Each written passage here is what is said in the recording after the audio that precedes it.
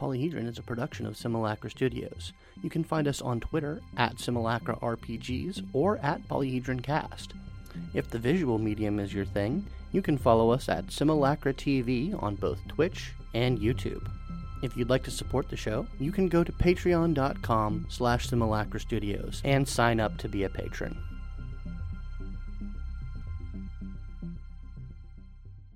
Hello and welcome to Polyhedron, your multifaceted podcast for everything, everything, everywhere, all at once.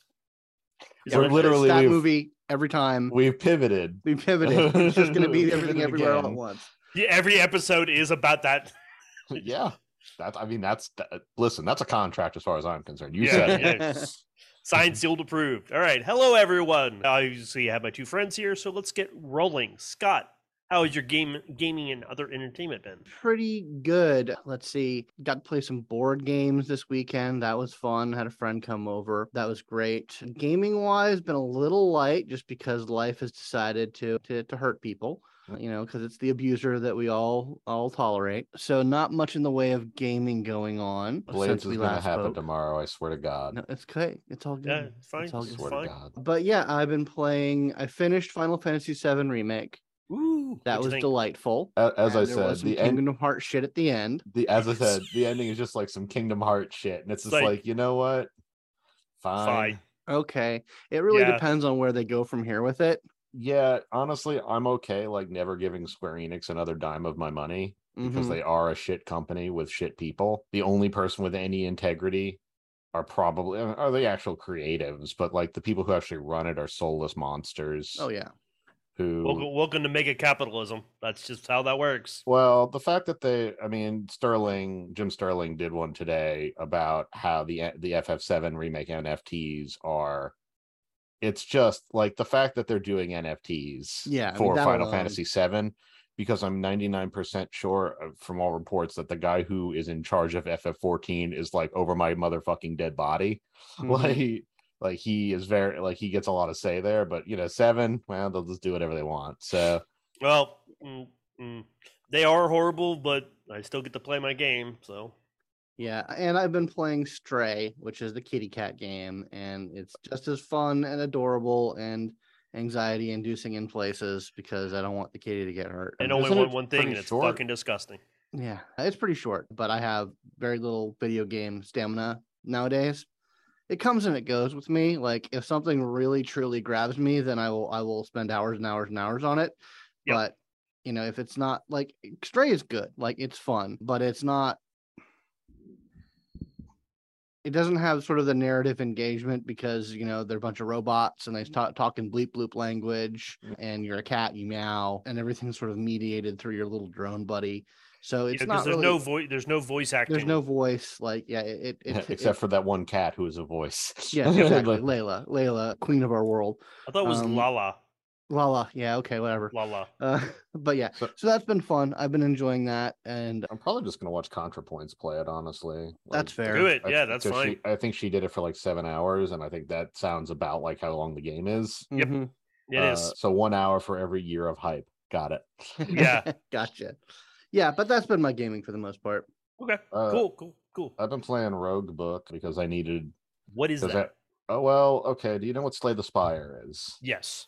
Okay, it's Slay the Spire, except you work in duos, and the way you get from fight to fight has its own little uncovering hexagonal things, mini games, which I think is more like Monster Train. I think there's one that's like that too.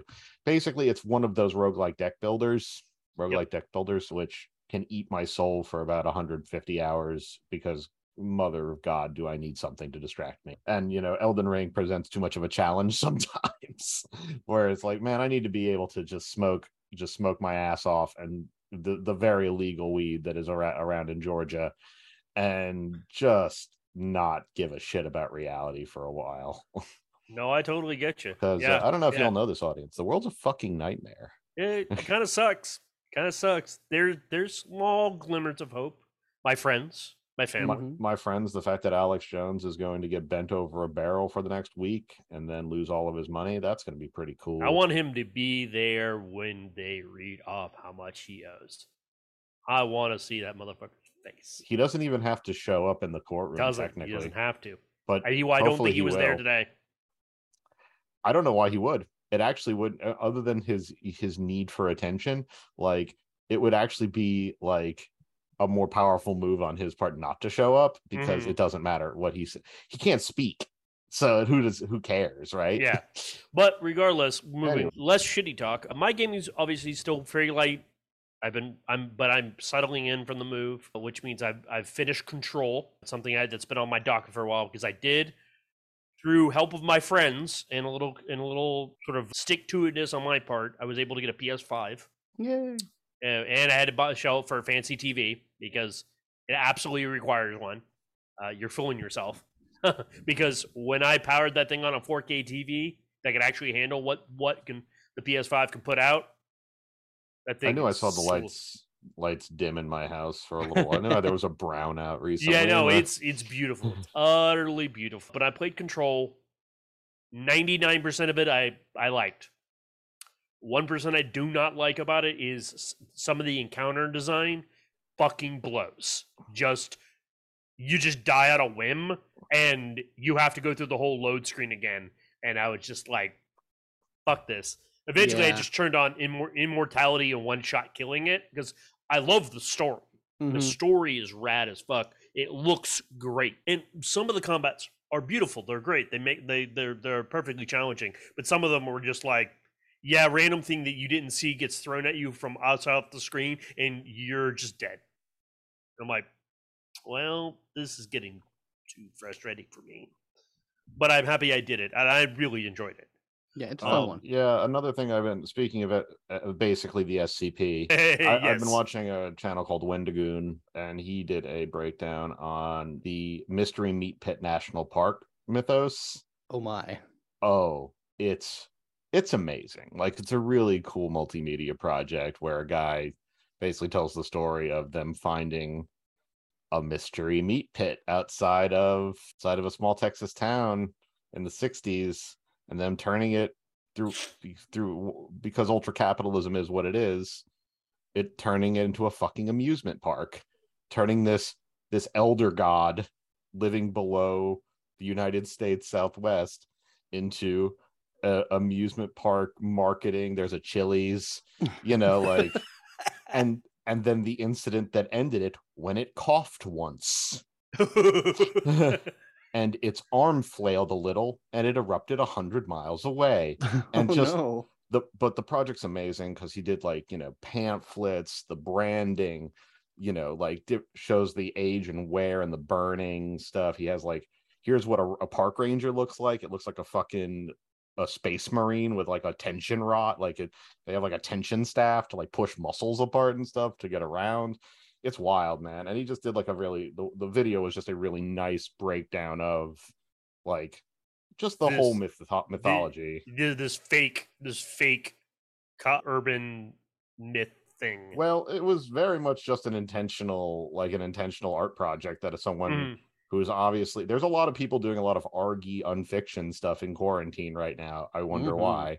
Yep. And so, yeah, this was just a really cool one. It's like, I want to see this movie. Like, I want to see Jurassic Park but meat.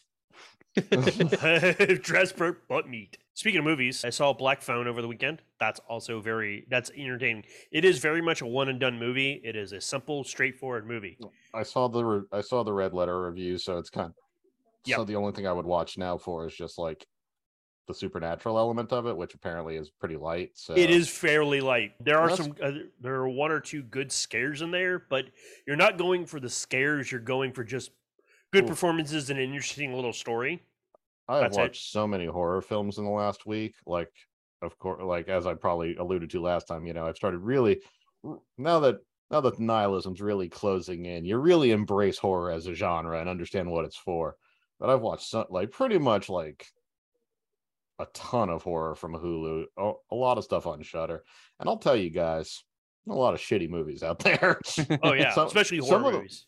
Yeah, horror movies are a real crapshoot. I give it, like, if I see IFC Midnight at the start, it's a real coin flip. Like, it's like, ooh, there's this movie called The Cursed, which looks like it was like shot like the fucking Count of Monte Cristo, like in terms of like it's like the most 90s period piece movie I've ever seen, with like kind of werewolves but not really. But it all starts with a G word curse, because the G words who live on this English boy's land had the 30 pieces of silver from Judas and forged it into some teeth to bite someone with to give them the curse. Okay, the 30 pieces of silver and making them in the teeth, that's cool. That's neat. But why the travelers... first part, not into that. Well, the thing is, it's pretty common where travelers are a stand-in for Jews. Yeah, I know. And why do these travelers have the 30 pieces of silver in 1850 or whatever? It's a gross movie. It's a beautifully gross movie. Like the monsters are disgusting. Like, and you get to see someone getting cut out of one, like, because it just uses you as like a food source while it's you just reminded me. Fun. So good. Yeah. A trailer that I saw before Blackman is a movie that basically makes me feel like somebody watched It Follows way too much. It's called Smile. Oh yeah, I've actually seen the one for Smile. Yeah, that actually got me at the end. Their jump scare for their trailer, I was kind of like meh, and then I was like, oh no, okay, maybe I do need to watch this. But you also reminded me, I just had it in my head.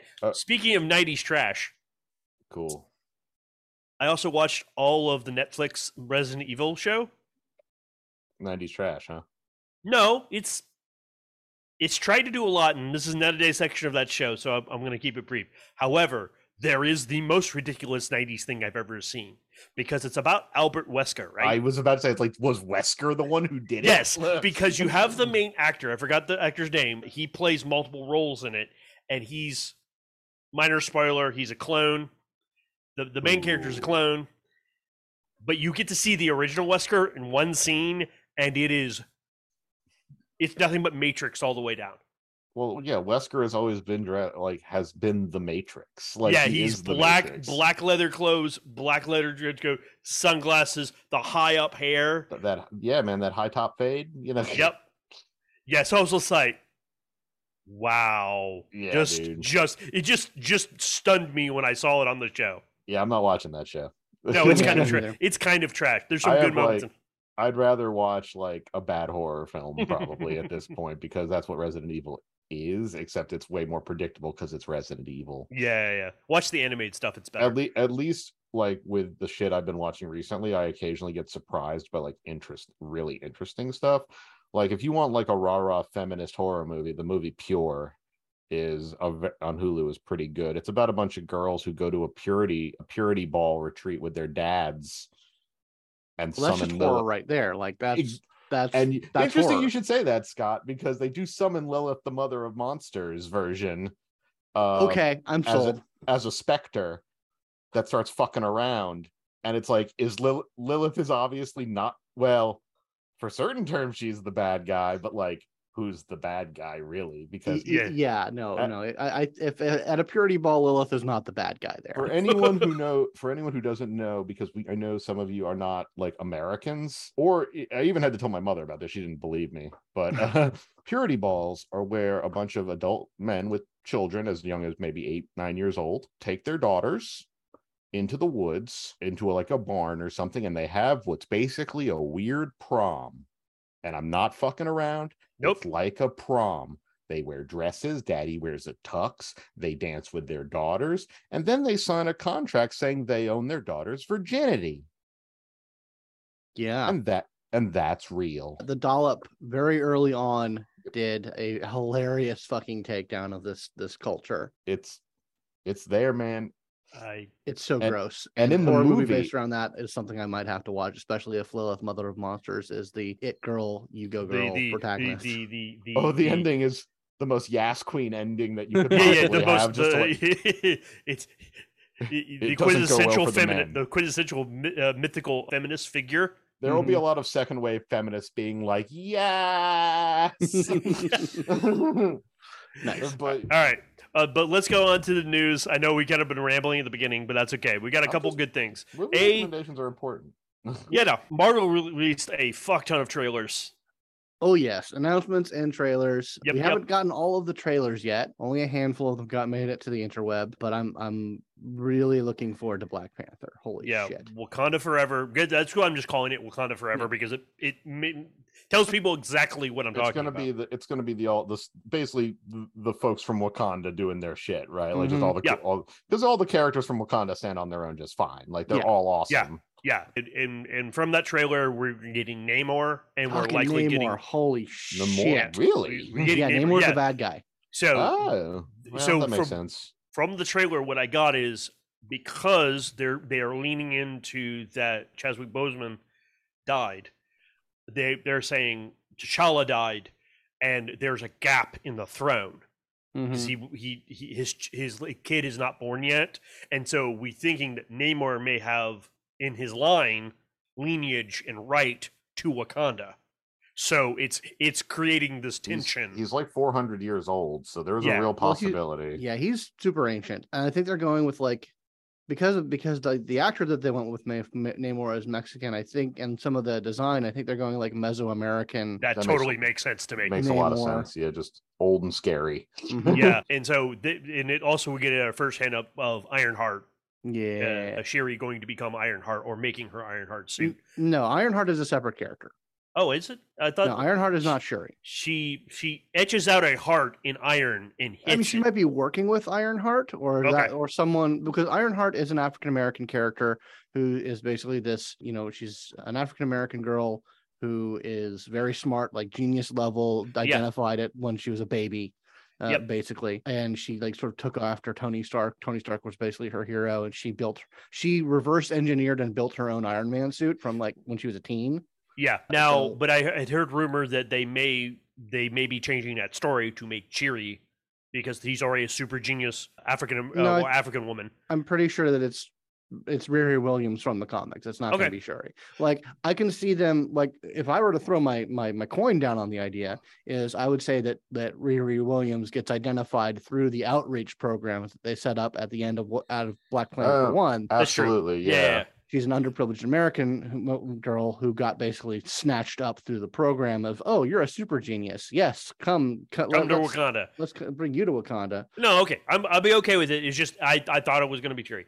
But regardless, it looks rad. There looks like to be some political tension, which is rad, and they are obviously doing great respect to Chadwick Boseman and all of that. So I'm super excited. We also got a much better look at She-Hulk on the trailer. Very funny. Very, very funny. I look forward to it. I also am interested that we're going to get the Daredevil show. Yes. I guess I need to watch season 3 now. Maybe. Supposedly, Jessica Jones will be making an appearance somewhere. I wouldn't doubt that in those 18 episodes, we will get Luke Cage, we will get Iron Fist, we'll get Jessica Jones. Yeah. Like, I think that's probably how they're bringing all that back is through that. And hopefully they'll get some of them will get their own stuff. Yeah, Iron Fist can continue to not get stuff. As far as is this Agatha Coven of Chaos thing real? Yes, absolutely is. I think it's a TV show. Yeah. Goodness. Mm-hmm. Well, that's very exciting. Indeed. Those were the couple of big trailers. They gave us a roadmap for all the way up to like 2026. 2025. 2025, sorry. Apologize. Yeah. Basically all Phase 5 and some of Phase 6. Yeah. We are getting Avengers, but it will not be the original Avengers. It will be probably a conglomeration of the people that we have now that we've seen. I'm interested in the Thunderbolts. Yeah, that's basically Marvel's Suicide Squad. Yeah, it's like, give me all of the B-listers that we've seen and put them in their own Avengers-esque sort of movie. I'm totally down with that. I want to see what happens. I'm curious to see who they've got directing that, because that'll be important for that sort of thing. It'll probably be very important. Okay, so Ironheart's going to be on Disney Plus. Yeah. Okay, new Loki, Blade, excellent. Yep. Cool. Yep. Awesome. Yeah, no, it's looking good. Fun. I'm looking forward to pretty much everything that's going to be coming out. They are like, we've done the big high listers, the A-listers. Now let's start getting deeper cuts and doing different things and unique things. And then eventually we're going to get the X-Men and it'll be all great. And then it'll be an entire phase of nothing but X-Men. Yep. Bring me my mutants. Yep. I want to see it. I want to see it. Oh man, they're gonna give the Fantastic Four one more try. One more try, yeah. The fifth time's the charm, right, guys? Right? Well, I'm hopeful because it's like it's finally going to be in house. Like, yes. given the treatment that everything else has gotten, with a couple of exceptions here and there, I think they're going to do it right.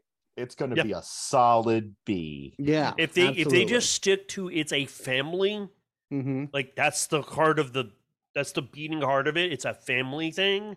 It will be fine. They just stick with the idea that it's about family. So I've been reading through all of the Krakoa X-Men stuff. Mm-hmm.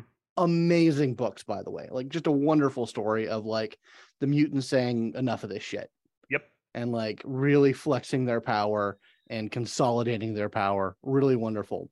But I hadn't read a short series that was a part of it because it was X-Men versus Fantastic Four. And it was fun, but it was just like, well, everyone's being dicks about things, but wow, are the Fantastic Four being way bigger dicks about things. And like, it really highlighted like how not fucking around the mutants are anymore. Supposedly, and because I didn't know about this, X-Men 97, the continuation of the animated from 97, will have the leader as Magneto. Yes. Because supposedly that was the setup at the end of the original run, was Magneto was going to take over Xavier's school. So we're going to get more of that. That sounds great. I'm all for it. Yep. 100%. There's mostly of this. We got Spelljammer coming up, and they just released a new Marvel Spelljammer. No, it's another Unearthed Arcana, basically confirmed Planescape. It's called it was called something multiverse. What is it? Yep. It's time they really need to support. They need to start. And now that we're at what almost 10 years now, right? We're getting on. They really do need to support that because like high level play gets kind of restrict. Like there just isn't a lot of resources for running a multiplanar or planar jaunting game, which is where D&D kind of has to go in the higher levels to make it work. Yeah, to make it make sense. As a person, as people now who have played in multiple high-level games, I can tell you the system just goes to pieces after a certain point. You can't contain it. You can't contain the PCs anymore. It's about, the size of your fish and the size of your pond. Yeah, within the once you get to a certain level, you've got to increase the size of your pond in order to it not just become dumb. It's like, now you're going to fight one of the elemental princes. Good, do it, fight, go. I mean, you can do that now, but what I'm saying is more options like that. Yeah, you don't want your goldfish can fit the size of whatever pond it's in, and eventually it won't be able to move anymore if you don't put it in a bigger pond. Yeah, it's called Wonders of the Multiverse. It's got a whole bunch of content in there, a lot of planar stuff in there, planar feats, planar backgrounds. So take a look, give the feedback. I want to see more of this. Guys, Matt, I have to interrupt you. I'm sorry, I have to interrupt you right now. I was going to close Steam because I'm paying attention. But the first thing, thanks, Ryan. I'm just telling you what's happening. But I opened Steam and the first thing on the new and trending thing is a giant advertisement for Furry Cyberfucker 2. And I just felt the need because those sex games on Steam are getting some fucking traction. That's all I'm saying. I just like the fact that it's Furry Cyberfucker 2. Yeah, this is the sequel. New and trending, number 1. God damn it. You know, part of that, how that works half of the time? It's people buy their friends a copy as a joke. Like, that's a part of how that gets. It has mostly positive reviews, so I'm going to say that it's a card game with furry butts in it. Anyway, what were we talking about? What were we talking about? I got so distracted. Yeah, no, it's okay. We're going to go on to the main topic, which won't be super long, but it's something that we all have enjoyed. Instead of being a piece of like entertainment or like media, as it were, it's actually going back to talking about a role-playing game. Hey, audience, how do you feel about clocks? Clocks on clocks on clocks. You're going to need to figure out how you feel about the idea of clocks. Clocks all the way down. Because I'll tell you what, if you love Blades in the Dark, you love clocks. Yep. You may be confused as to when and how to use them, but you learn to love them. Yep, they are there. Yeah, we're talking about Blades of the Dark. We're basically going to go over because now that we played several sessions of our own game, we feel confident to talk about the core Blades in the Dark experience. Now I know this is some hot takes here, all 7 years after it released, but the reality of the situation is we're kind of like we're kind of on top of our systems, our games, and our shit. I'm pretty sure there are people out here who haven't actually played it and don't know what the deal is. Yeah, it's a game where you're like, I've heard of Blades in the Dark, but I've never played it. Like, it's one of those games. Yeah, it's because it's an indie darling and it's very well supported. And Forged in the Dark is a really cool, they did a really cool thing in doing the SRD out there. Lots of neat stuff has come out of it. Scum and Villainy sounds fucking awesome. And that's way less restrictive than the Blade setting, I imagine. Oh yeah. Yeah. Because Blades in the Dark has its own proprietary setting. It has a set setting. It isn't just a generic system. It was pretty funny though. Murphy, before our first game, was like, I haven't read the setting. And it's like, well, baby, you're a speed reader. So I'm going to imagine that the 13 pages of lore that in this very small book will not take you more than very long to read.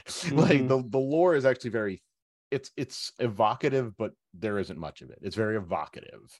Like it is very not specific, but you get the tone immediately. Well, yes, it is. But then they go into pretty good detail about the city that it takes place in. Like the setting gets pretty well defined. Yeah. It's but basically like the day to day, like the weird lore of the world. It's all very. You get bits and pieces, but it's the lore section of the book isn't very long.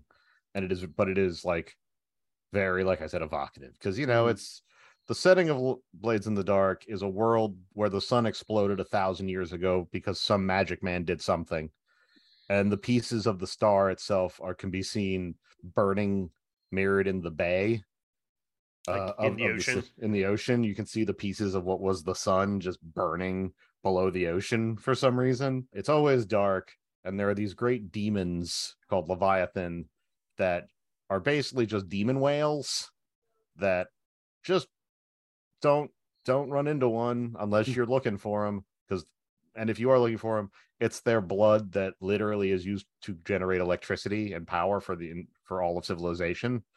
So they just, a job you can have is being a man on an old whaling ship, hunting demon whales for their blood, which is a rad concept for a game. Somebody should run that, because it's super cool. But all harm is level 3 in that game. But yeah, and the most prominent city there's something called the Empire, with the immortal emperor at its head. We know zero about him or what his deal is. I think the name says it all. It's just Warhammer, guys. Don't worry about it. If you like Warhammer and Dishonored, you're in great shape. Oh yeah. Yeah. But it's the city of Dustfall, which is basically New York City of this world. Yep. Is not even the Empire. Like, it's not even the capital of the Empire. The capital's somewhere else completely. It doesn't matter. So, which is why it is a trade hub though. So it's very important. Well, yeah, but Buffalo's not, Buffalo's the capital. Yeah. It's not, it's New York City. It's the trade hub. It's one of the most important. It's the port of importance. But it is not like the seat of the immortal emperor isn't up the street, which is probably a very intentional choice, because because the military is a very powerful force that it would probably suck to have a lot of around. Yeah. So basically in Duskwall, you play scoundrels. Every one of you is a underhanded criminal of some stripe. There are a wide variety of them in the game. You all can pick them. The system is dirt easy. Like, the core system is super easy, because you'll roll some d6s and you'll figure out if you failed, you kind of succeeded, but some bad shit happened to you, or you just flat succeeded, and that's a little rare, or you critically succeed, which is even rarer to do. It's a pool of d6s. Yeah, that's all it is. But it's all about the interpretation. That's really the kicker. Is like, it's the interpretation from the GM's perspective of, because the difficulty isn't like, how many 6s did I get? It's how risky was this situation, and did you fail, or no, kind of succeed, or really succeed? Like But, that starts dictating certain things. But as Matt said, it's very simple. It's you have derived attributes basically from your skill sets that you have, and you have a pretty limited number of skills. And these skill rolls will be what you end up rolling for most of it. Yep. And the riskiness is a scale that you sit on. It is you're in control, it is risky, or it is desperate.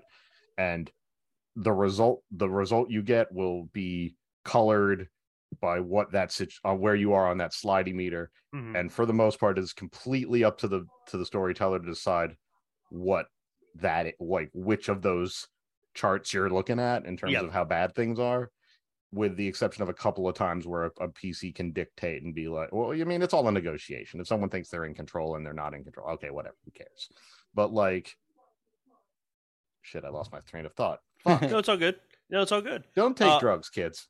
But it's also like what really the Blades in the Dark system kind of introduced is the concept of clocks, as we sort of alluded to at the beginning. Clocks are a big thing. They're mostly a GM tool of keeping track of shit that's going on, either for the PCs or against the PCs. So if the PCs are rolling and they fail like a desperate roll, the outcome of that could maybe not something very obvious, but it's like, two or three pieces of this clock are filled now. And maybe you should describe what a clock is. A clock is literally a circle divided into 4, 6, 8, or 12 segments. Yep. As much as you want. Basically, the results of dice rolls and other things will tick on clocks or remove things from clocks. Yep. And that details how things progress. Yep. And the Dishonored tabletop game and Iron Sworn have very similar, basically completion paths for an overarching thing that's going on. Blades in the Dark introduced the concept of clocks to the gaming system, and it sort of made a very unique, handy tool / metaphor for what every GM does in their head from the get-go, which is when do certain things pop off? And when do certain things happen? Because you can have NPCs with clocks, you can have PCs with clocks, you have clocks for everything. And what happens and how you're managing can all dictate and makes a unique outcome for why certain things are happening and how they happen. And as a guy who is the one who's actually running it, let me tell you, sometimes you just don't fucking feel like making a new clock. Yeah. It just works, man. Good shit. You did it. Hooray. Hooray. So I think but there's also, in addition to clocks, there's also the very unique way that it puts your PCs into scenarios. There is a very little amount, because you're doing crimes, you're doing heists, you're doing assassinations, you're doing things that are going to be fast-paced and dangerous. And the system permits for very little pre-planning. Yep. Or rather, the GM advice, the running advice says, don't let them plan for too long. Yeah, it really does make you feel bad if you let them. It talks about you like you kicked the dog or something. If you're like you just let him go too long, it's like. And I'll tell you what, got people on Reddit. You're not helpful. Because I'll tell you, if you want advice on how to do this, and you ask anything about hey, but what if I wanted to plan a little bit? What if they want to? What if that's fun for them? People on Reddit aren't very helpful about that sort of thing. Because there is a system in place, and it's a system you're supposed to use as a player to instigate flashbacks. Yep. Essentially, you run into a difficulty, something where we are about to roll dice about something. And a player can say, I'm going to spend my resource, which is called stress, and say, I have dealt with this in a manner somehow previously. Like, you're about to talk to a guard who's caught you. Flashback, I seduced this guard earlier. Yeah. If it's something that wouldn't have required a roll in the past, it's usually supposed to be a zero stress thing. It's not. Right. You can always just say, but I already took care of that in a simple. If it was a simple enough thing. It's Bill and Ted time travel logic. Yeah. Yes. I always already had done this. The only thing you can't do is undo a thing that's already been established. You can't undo it. You can build on it.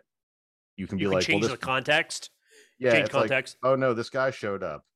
You can't change the fact that the guy showed up, but you can change why he's there or whether he's in your pocket or not. You know, 100%. You're like, I spend some money and I have already bribed this guy. Yeah, he's already been bribed. Yep.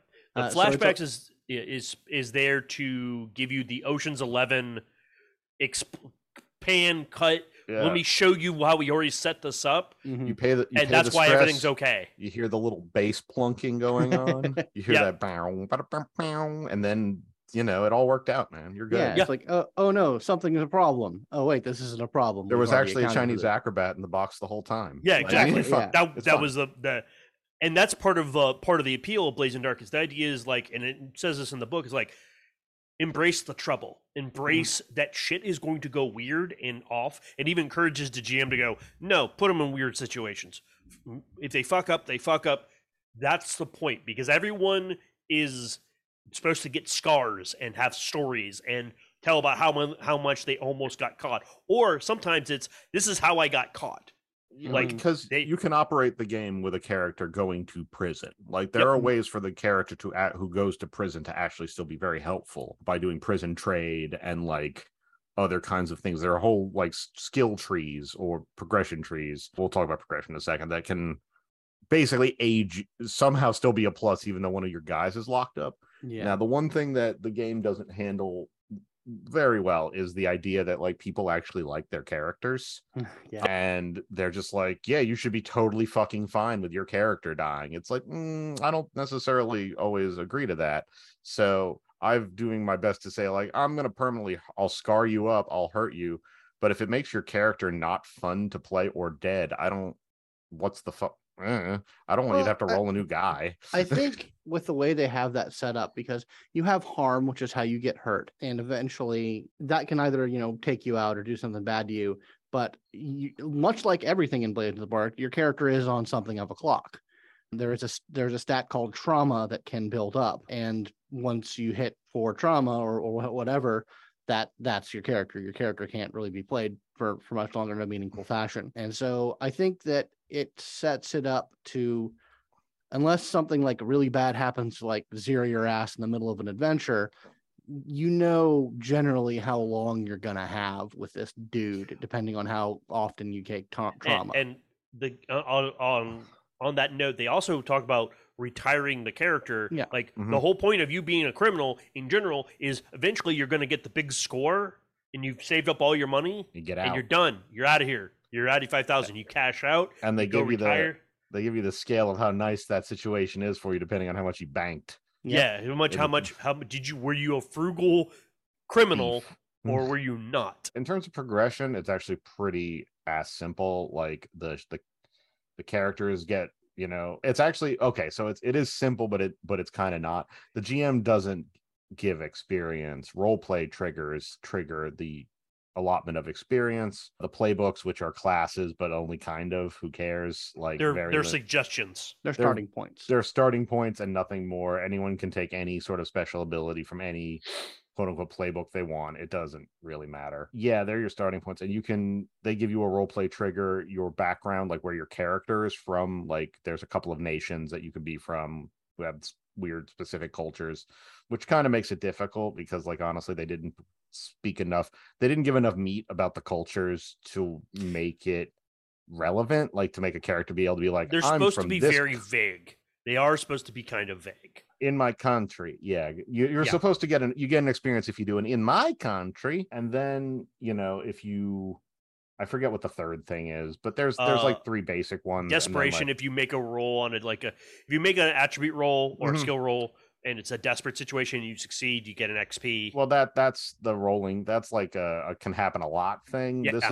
There's a third role play trigger. I forget what it's based off of. Like a vice. Oh no, it's based off the crew. Right. Yeah, that's right. You get it from your crew and how your crew handles certain situations, because there's different types of crews. There's like people who basically deal in illicit substances. There's murderers, general thuggery. There's sneaky peoples. Yeah, we're doing a fun one where they're actually left-wing revolutionaries. Yep, the crews are very important because basically your gang, your group, is its own character too. It has a collective character sheet that will give the bonuses to all of the party, but it also mostly just gives you a nice framework of these are the things we do. These are the types of things we do. And these are the special, and it does give you a list of special abilities that can be picked up as part of your crew, which make, the NPCs that help you out more diligent, better, give you access to like more like sometimes just role-playing affordances more than anything else. They're just saying we have this. Like, or you just get a flat +1 on a certain type of skill roll, like +1 on sway checks for this entire group of people. So it's that kind of stuff. And the crew levels up along with the people, and your attributes go up along as you level up. And it's actually a relatively simple experience system. It's just that the weird part in this case is that the PCs have to kind of decide how much XP they get instead of the GM saying how much XP it's very much of, hey, everyone, I did these things, is everyone cool with that? Everyone says yes, and then you get some XP. That's kind of how you kind of generally do it. And I'm very laissez-faire about it. It's just like, do you think you did? How do you think you did?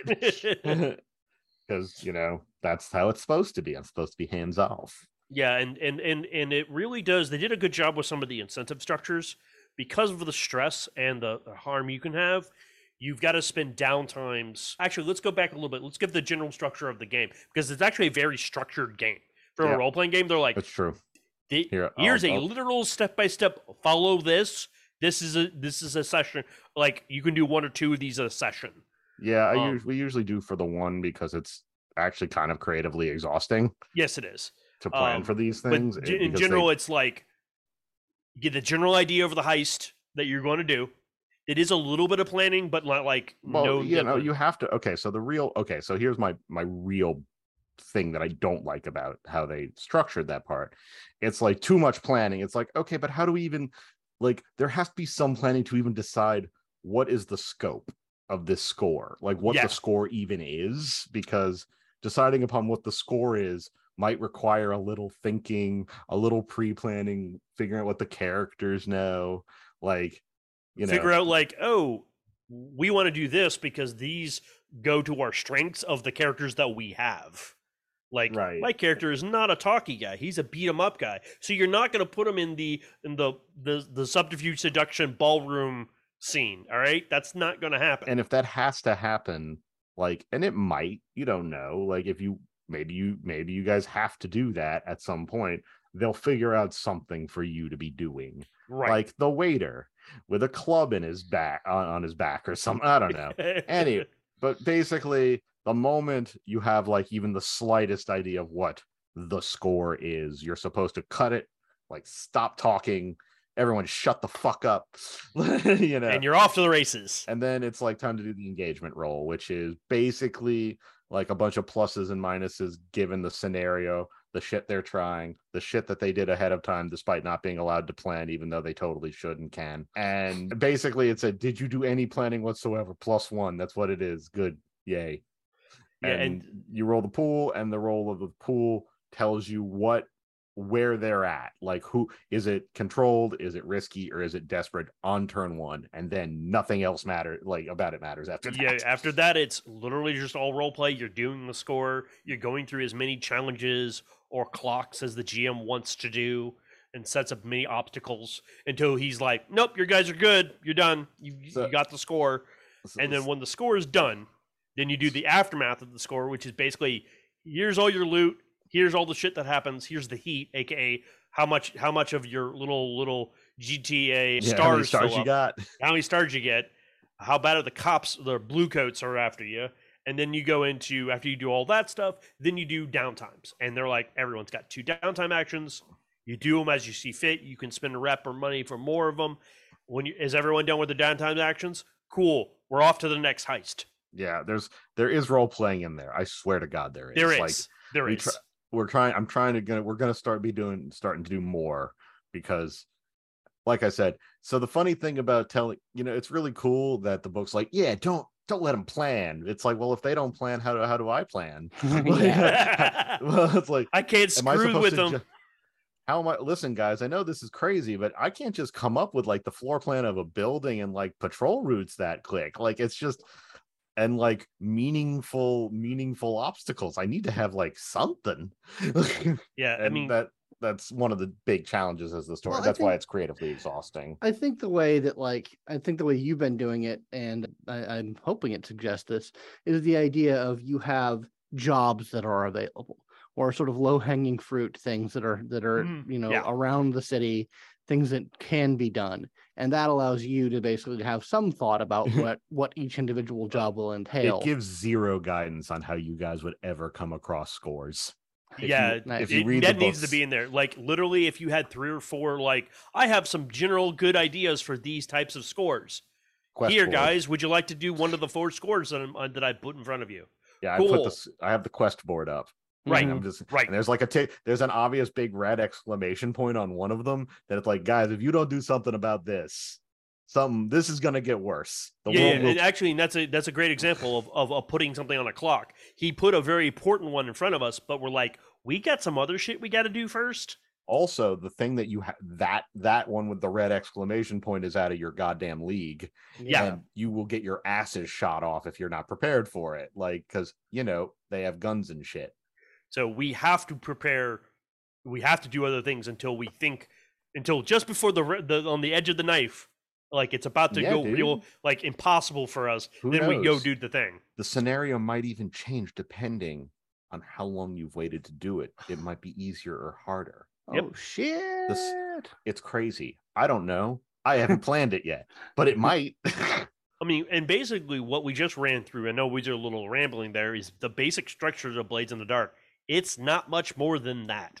And yeah, it's really more about like just everyone kind of agreeing to be cool and like kind of deciding what's what at the time. Like everyone gets a say in what if someone were to ever say, I don't think we're in a desperate position, I would strongly consider that. Like it'd be like, okay, well, why? Like if not, awesome, cool.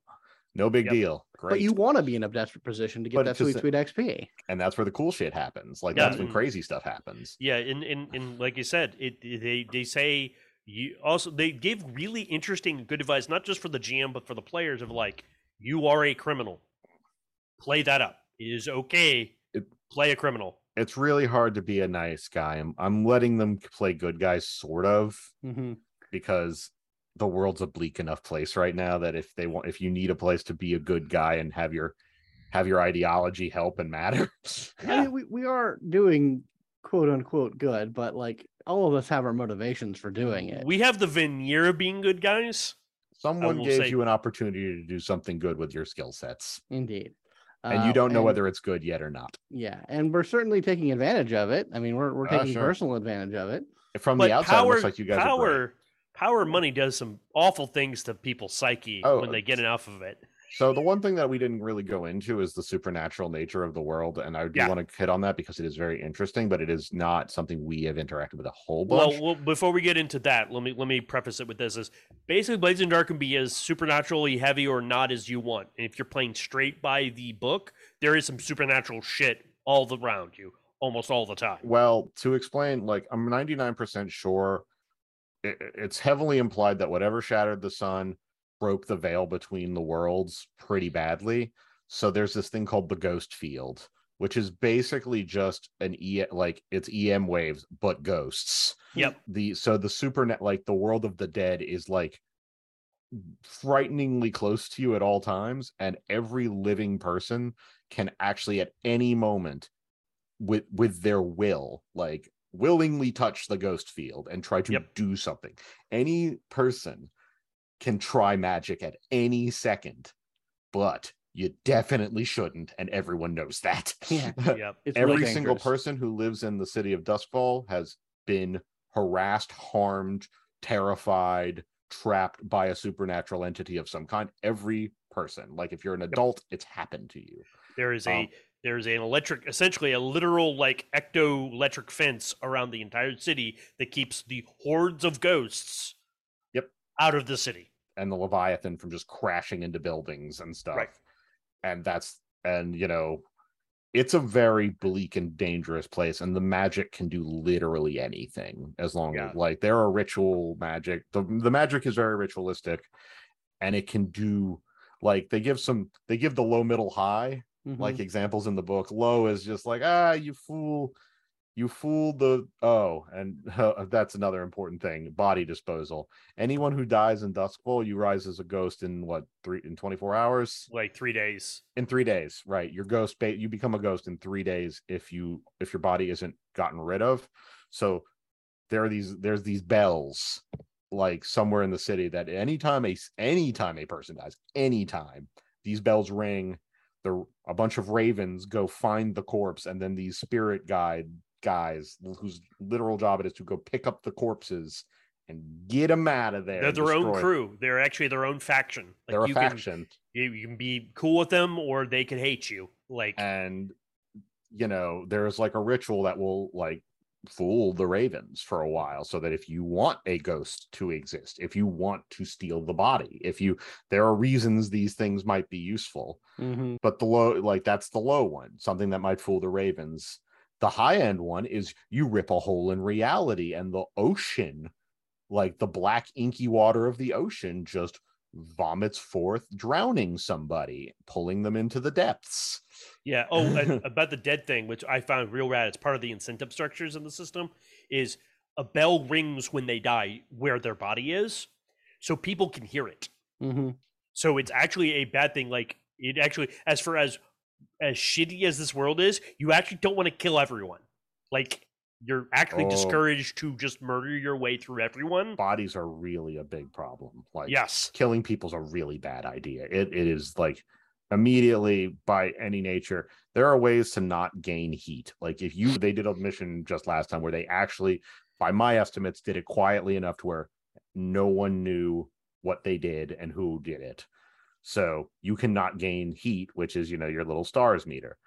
But the moment a body crops up, it's like, no, man, so there ain't no stealth there.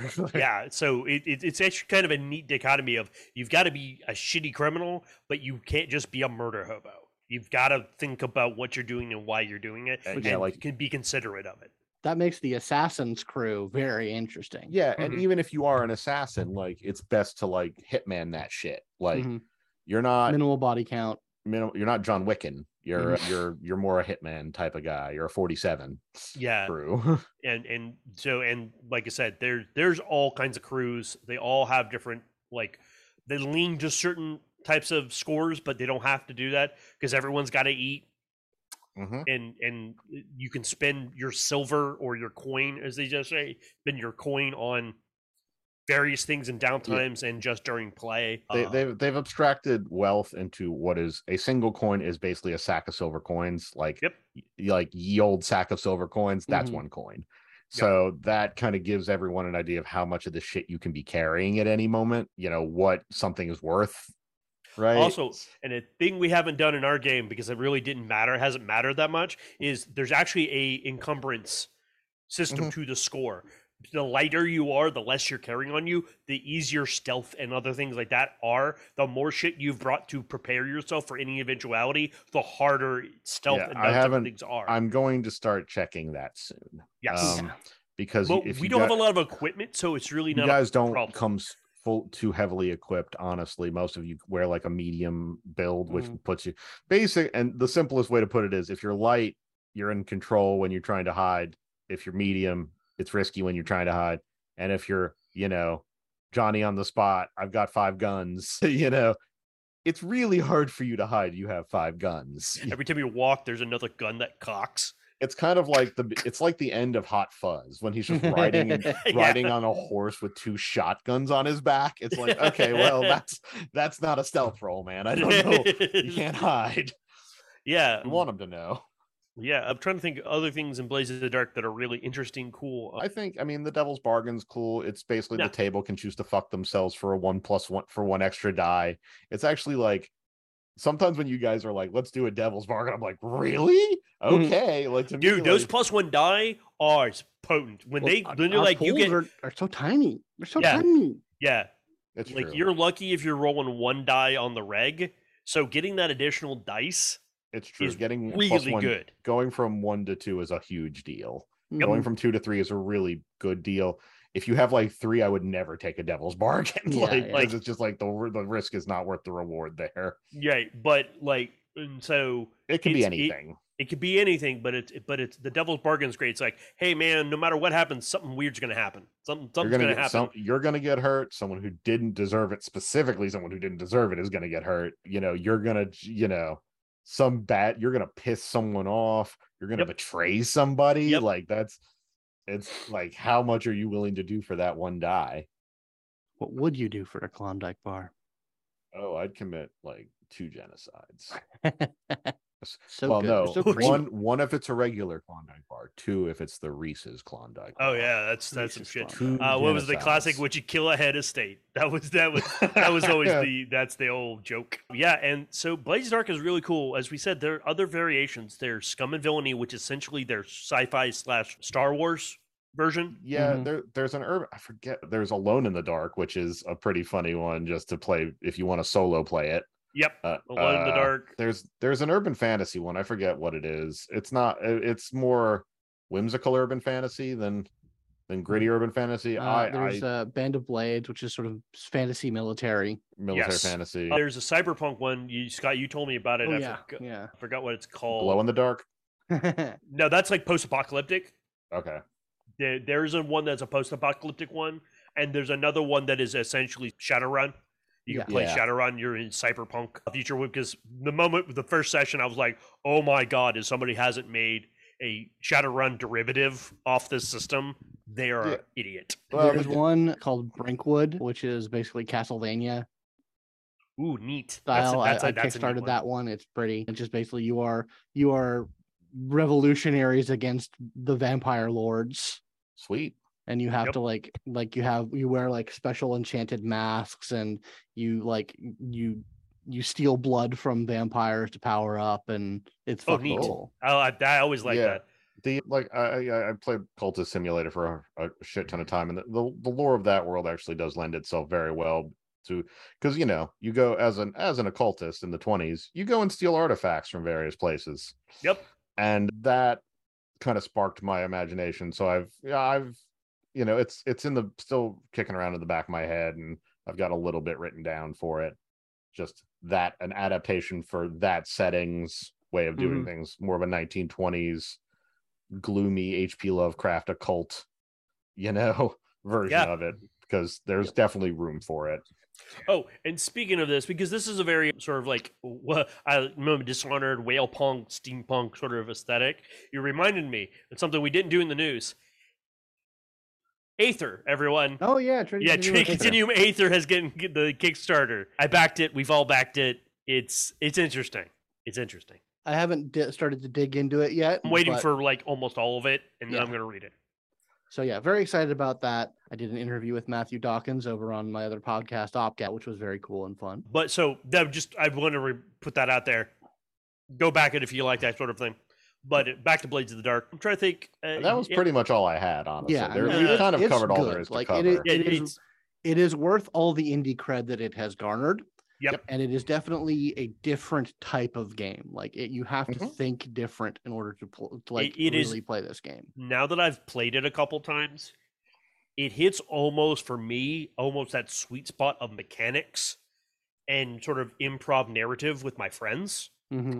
Because when you're planning the heist or you're in the middle of the heist, I love, because I've done this on every game I've ever role played, is like, oh, I see it like this in my head, and I'll say something and somebody will be like, no, you're right, that's cool, let's do this. And then somebody else will add their own sort of spices to the mix to keep everything fresh and lively, because then everyone gets excited because they're all contributing directly, creatively, to what the hell is going on. Because you're not locked into a single time and place. You can jump around and change things. Like it's almost time travel-y. And as the person running it, it's pretty fun to just say yes. Let them, whatever, great. Yeah, and so it's more of a game, a challenge for the GM to sort of make it all work, adapt, synthesize the chaos. Synthesize a series of challenges that isn't the same series of challenges they've had to do every goddamn time. Right. Which is, how many locked doors and patrols are there? No one wants to do that every time, right? Nope. You got to think of weird weird shit for them to do, or weird shit Yeah. that could go wrong. Yeah, weird scenarios, strange scenarios. But I think the biggest kicker is when something goes wrong. What is that something? Like, And how wrong? and how wrong does it actually happen? Like, how mean do you want to be? Well, Yeah. So that's Blade in the Dark. Go pick it up. It's got a whole bunch of, like you said, a whole bunch of like Also, indie really open cool. games. If you buy a physical copy of Blades in the Dark, and you keep your receipt, and there is I forget exactly which email address it is, but it's pretty easy to find. It's on their website. Yep. It's called their PDF. It's something about their digital copy program. Basically, if you send this email address a picture of your receipt, they'll send you the full PDF of Blades in the Dark, because why should you have to buy that twice? Indeed. Yeah, Games Workshop. Why would you have to buy that twice? Yeah, Wizards of the Coast. Why would you have to buy that twice? Well, you won't have to, because everything will be digital now, because now they own D&D Beyond. We'll see how they manage that. Yeah. Oh yeah, they're definitely not going to keep charging full price for books on D&D Beyond. Definitely not going to. Oh yeah, they're going to change that cash cow. So go check out Blades in the Dark, and from everyone here at Polyhedron, go where your fun is. Roll some dice.